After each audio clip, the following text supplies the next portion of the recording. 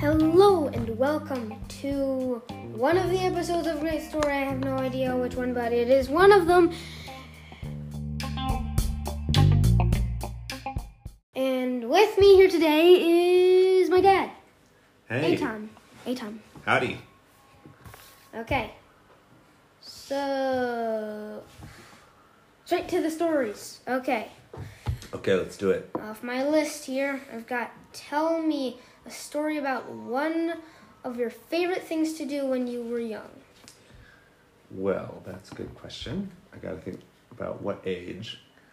Well, let's see. When I was your age, I used to ride my bike around the neighborhood that we lived in. It was really cool. There were these like bike paths that led all over the neighborhood and parks and a stream. Mm-hmm. And I would ride around with my friends and we would do that.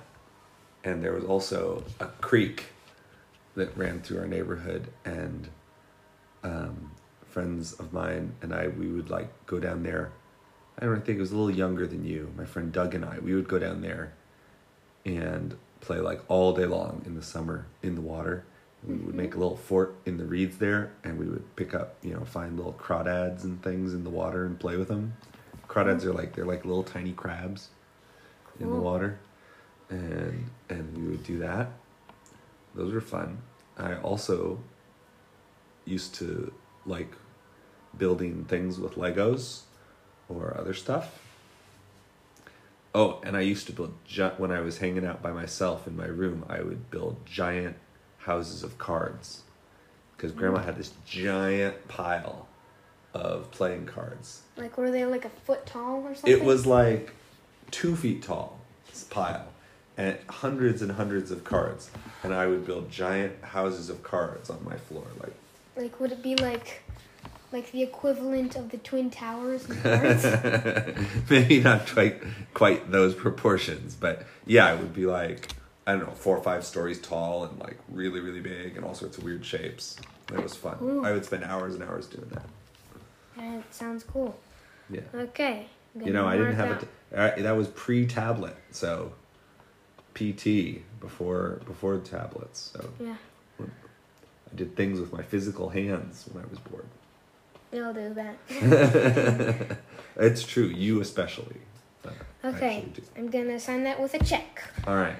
Now, next question is, could you tell us about some interesting stories about moving from your old house to the other house that is in America? You mean moving from America to Israel? No, remember, so right when you were born, yeah. You lived, the house. You lived in the house. Like when I was 16 when we moved? Yeah. Well, I don't have a lot of stories about that specific. The only story I have about that is that when we went to visit the construction site. Oh my God. So we went to visit the construction site once. Of course, this is America, not Israel. So constructing the house took, I don't know, 6 months, a year, something reasonable, as opposed to the way it is here, where it takes just years and years. But so I was 16.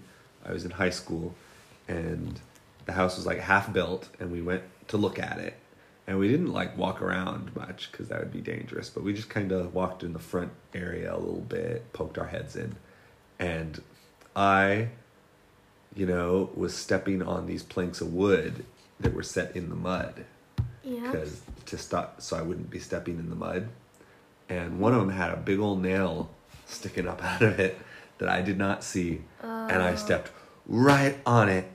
And I was in so much pain. It just went way up into my foot, right in the meaty part in the front, where the muscle is. It went like an inch up into there. And so they had to my whole family, we were all there, and they took me to the hospital, and they had to clean it out. Just like they spray water up into the hole to make sure they get out all the Did they stuff. put you to sleep? No, the guy just did it, just with a little spritzer, and then they stuck a Band-Aid on it, and they're like, okay, good to go. Yeah. They got to do that to make sure it doesn't get infected, But I had all sorts of adventures that hurt my feet. I also once, down by that creek area I told you about, Yeah. there was also an area where they piled a bunch of like dead vegetation, like the people that I don't know what it was from. It was like giant piles of dead leaves or whatever. And again, me and my friend Doug, we wandered around barefoot on this giant pile of leaves because we were just exploring, and we did a lot of things barefoot, which was, in this case, was really stupid. And I got, some prickle of something caught in my foot, and it got infected, and yeah. And then my mom had to take me to the doctor, who, grabbed his, took a knife and had to dig in there to get the thing out, whatever it was, and then it was fine. I am satisfied. I will give that one a 10. Okay. I'm glad. Next question. Could you tell us about some story? Could you tell us some stories about building and playing with Legos? I don't think I really have any stories about that specifically. Just that I used to play with them a lot, and they were what I would ask for presents and stuff for a few years. Mm-hmm. I got quite a collection going, and I had a shelf in my room that went the whole length of the wall that was just my Lego things. So could you tell us something about what's the your the thing that you were most impressed of, say if you made a giant tower that looked very, very much like a real tower or something. I don't really remember. I remember there was, because it was less, because when I was a kid, it was less like it is now where it's like these are characters from a show or a movie or something. Yeah. That sound's going to show up on here because this is sitting on the table. Mm-hmm. It was less like a thing where like these are characters in a show, and it was more like, space Legos and underwater Lego people and frozen tundra Lego space people. And it was just all Legos, and they had sort of different theme. They had like a few different themes, but it wasn't like it is now. So I don't know. I don't really remember the different designs that specifically. I remember there was one that was like space related that I thought was really cool because it had like a spaceship with a trap door in it with a little car that could pop out, and I thought that was really cool. I like to play with that. That's about it. Okay. So I am half satisfied, so I'm gonna mark that with a V and an X in the same thing. Okay. Okay.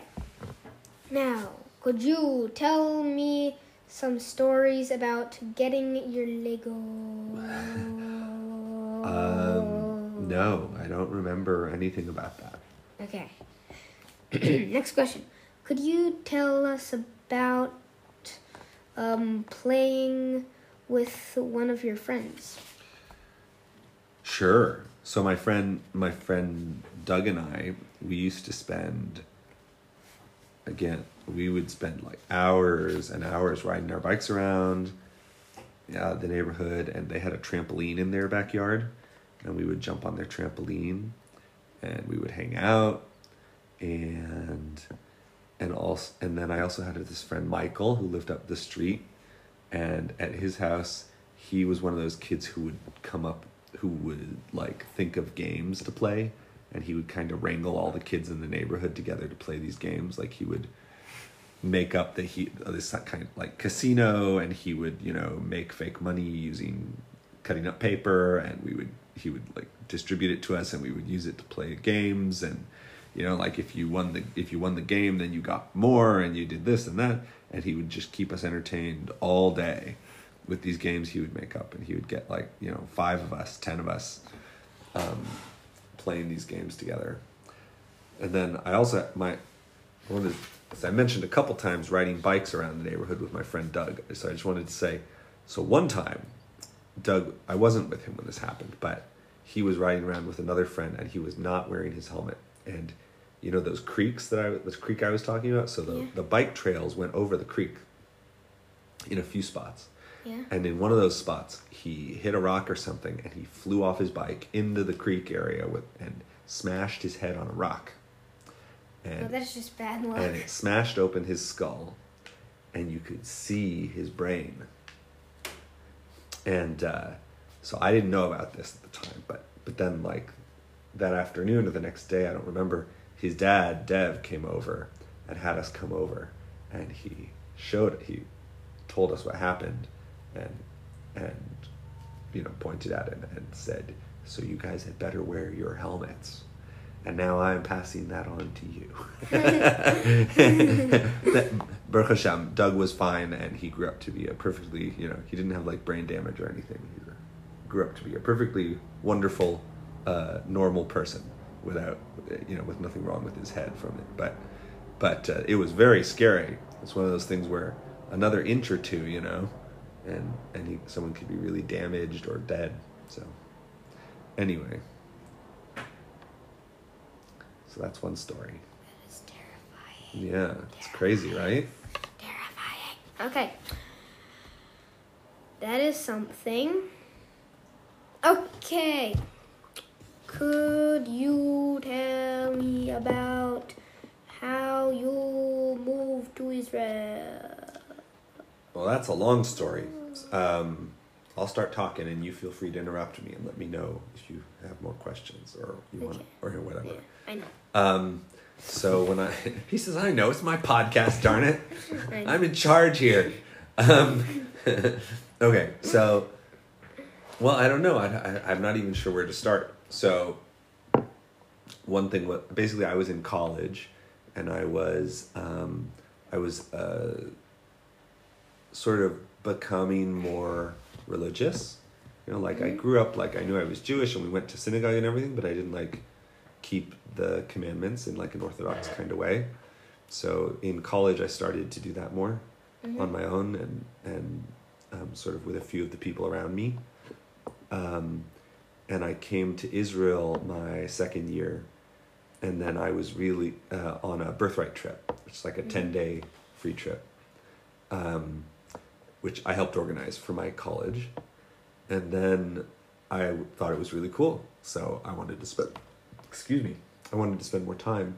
So I arranged to spend my third year in America colleges, your first degree in college is 4 years. So I spent my third year at Hebrew University, which is in Jerusalem. And there I spent I was kind of bored because these study abroad programs are all kind of they're not the most serious things academically, right? The most challenging. The idea is they want you to have fun and enjoy the place and whatever. And also you get some credits for school, so that's good. So I was bored. So I spent every afternoon in a yeshiva in the old city, learning Torah and becoming more observant, and making friends with people in that world, people that were yeshiva type people. And then when I went back to the States, I was I just couldn't imagine not coming back and staying in Israel. It was clearly the place where I was meant to be. And I believe that the Torah, there's arguments about whether it's required for a Jew to move to Israel now, if they at all can, because if there's an ongoing mitzvah to live in the land of Israel, or if it's just in certain conditions, and whether those conditions are met. But it was clear to me that regardless of all those arguments, that the Torah is pretty clear that the ideal way for a Jew to live is to be in the land of Israel, where they can fulfill all the commandments, at least in theory, and many more of them in practice than in outside the land. So I came, and let's see. So what happened? So let's see. That was in 2006. So it was right after the Second Lebanon War, I think, when I came, if I remember correctly. So there had been, so a lot of people were kind of "What, are you crazy? Why are you going now?" But, it's I had, I had booked my ticket a long time ago. It was a whole process. I did have one moment where like a thing that kind of gave me pause and was like, maybe I shouldn't do this, which had nothing to do with violence or anything. What do you? Pause. Pause? Pause. Pause. Oh, you're saying it gave me pause? Pause. And so I had to get a copy of my birth certificate, and I was born in Topeka, Kansas. Did you know that? Do you even know what that is? No. Kansas is a state that's next to Colorado, and it's on. Yeah, Kansas City. Kansas City is a city, yeah. And so Kansas is a state. State. Yeah. Okay. And Topeka is the capital of Kansas, and we lived there for a few years when I was very little. When I was born and when I was very little, I don't remember it at all.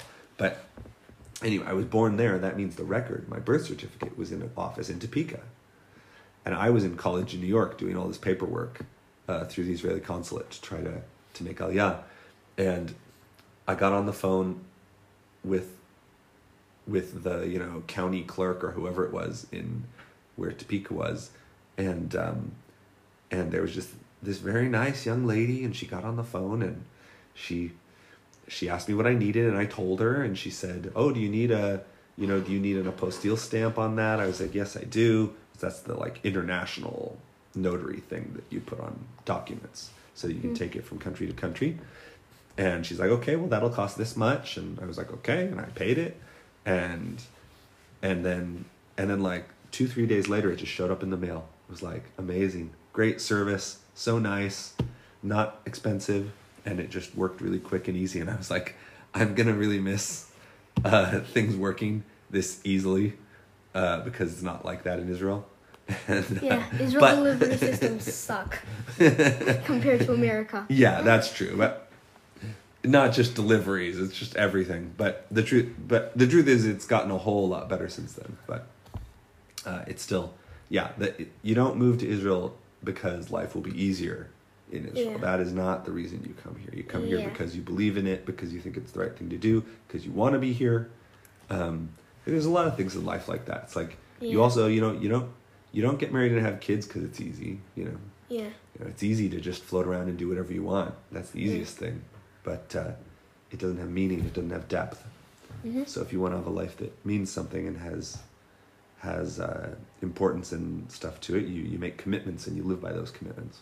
So anyway, I made Aliyah. That was one of the things I committed to, and I came here. And I remember when I got off the plane, I didn't do. There was it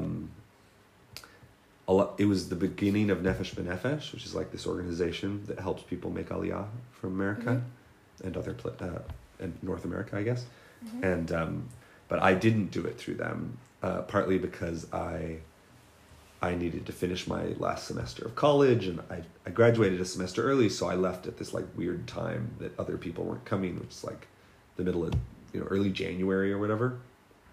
And so I just got, so the Jewish agency just gave me a free plane ticket to get on a normal flight. It wasn't like a special Aliyah flight.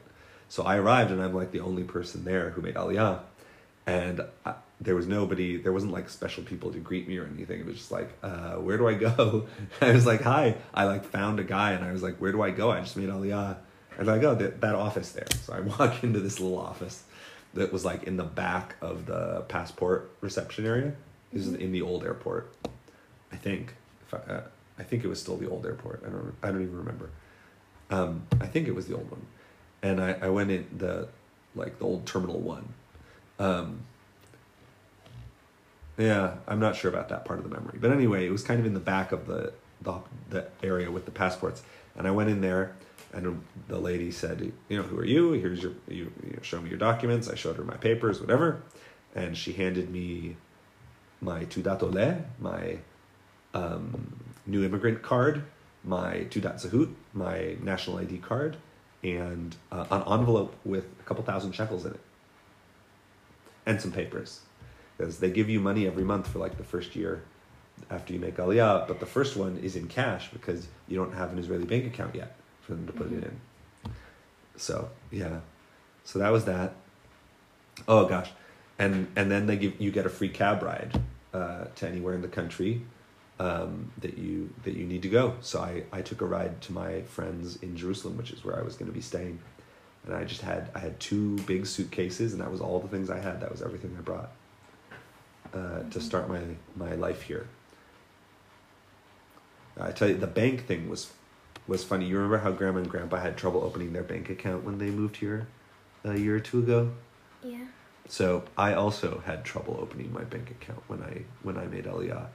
I was living right downtown in Jerusalem, like 2 minutes away from Kikar Tzion, which is like mamash right downtown in Jerusalem. And I walked down the street to the main square, and there are 2 banks there, and I walked into one of them.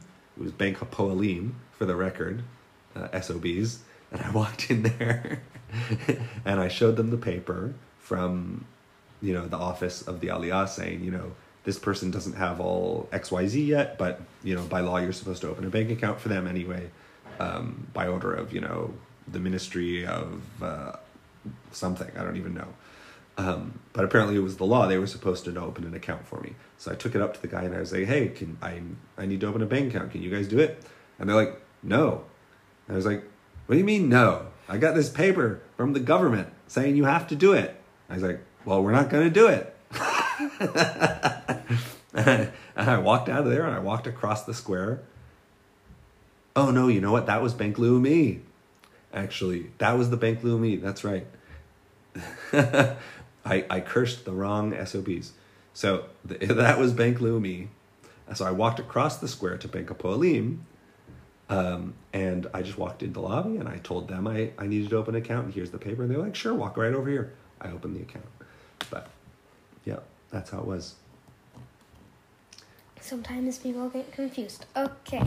Yeah, either that or they don't want to have to figure out anything that's not the normal thing they do all day. Take the size of of the entire paper. You're going to take that one off? Lots. Yeah. Okay. Now, tell me some stories about taking care of me and my brothers when we were really young. Well,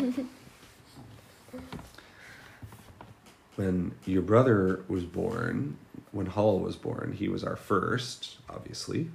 And we had no idea that anything was wrong, except that Saba, Jeff, kept having these. He was a little concerned because he noticed his eyes were doing a weird thing. And so he didn't. We were about to go to the U.S. to basically show Halal, our new baby, off to all the relatives and meet everybody. And Saba sort of quietly behind our backs, thank God, with it, and he didn't say anything at the time because he didn't want to ruin our whole trip and get us all worried about it. But he went ahead and got us an appointment at Hadassah to see the eye people, and and then when we got back, he was like, hey, I'm concerned about this thing.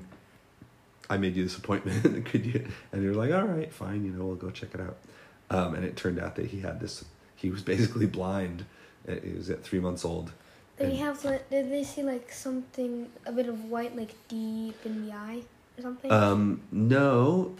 I mean, I'm not sure exactly what it looks like when they looked in there, but they checked for something called a red reflex, which is when you shine a light into someone's eyeball, in the pupil. Yeah. A red light sort of shines back at you. Yeah. I don't know what, it's maybe from shining off the back of the eyeball or something.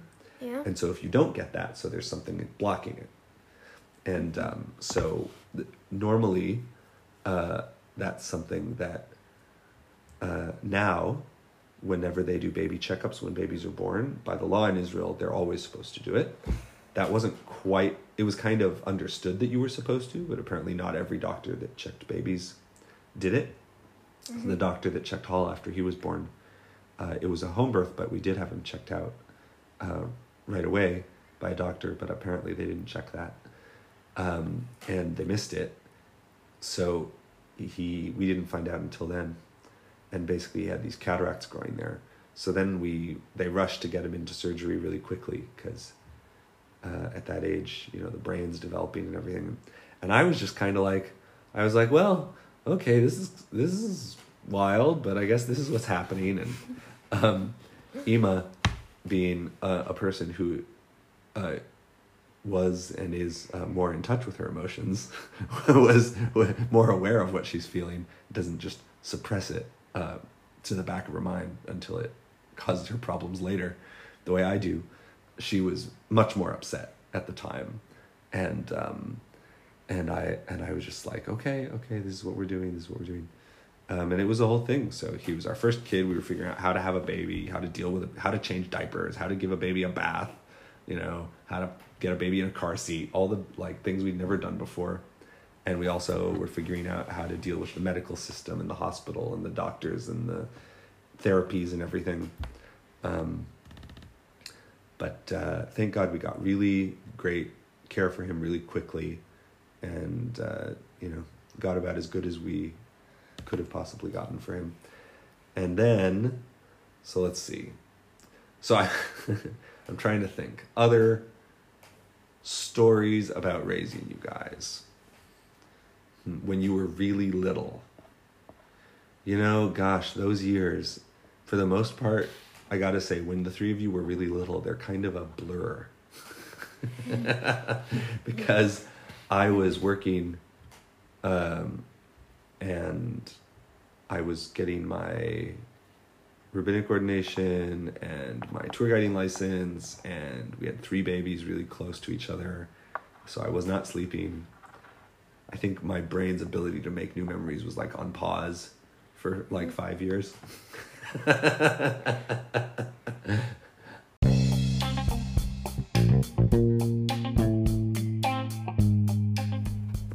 That is it. Okay, well, hope you enjoyed listening to Great Story. I have no idea which episode this is because I haven't uploaded in such a long time, but I am uploading now. So, thank you for listening to the something episode of Great Story, and see you next time. Bye!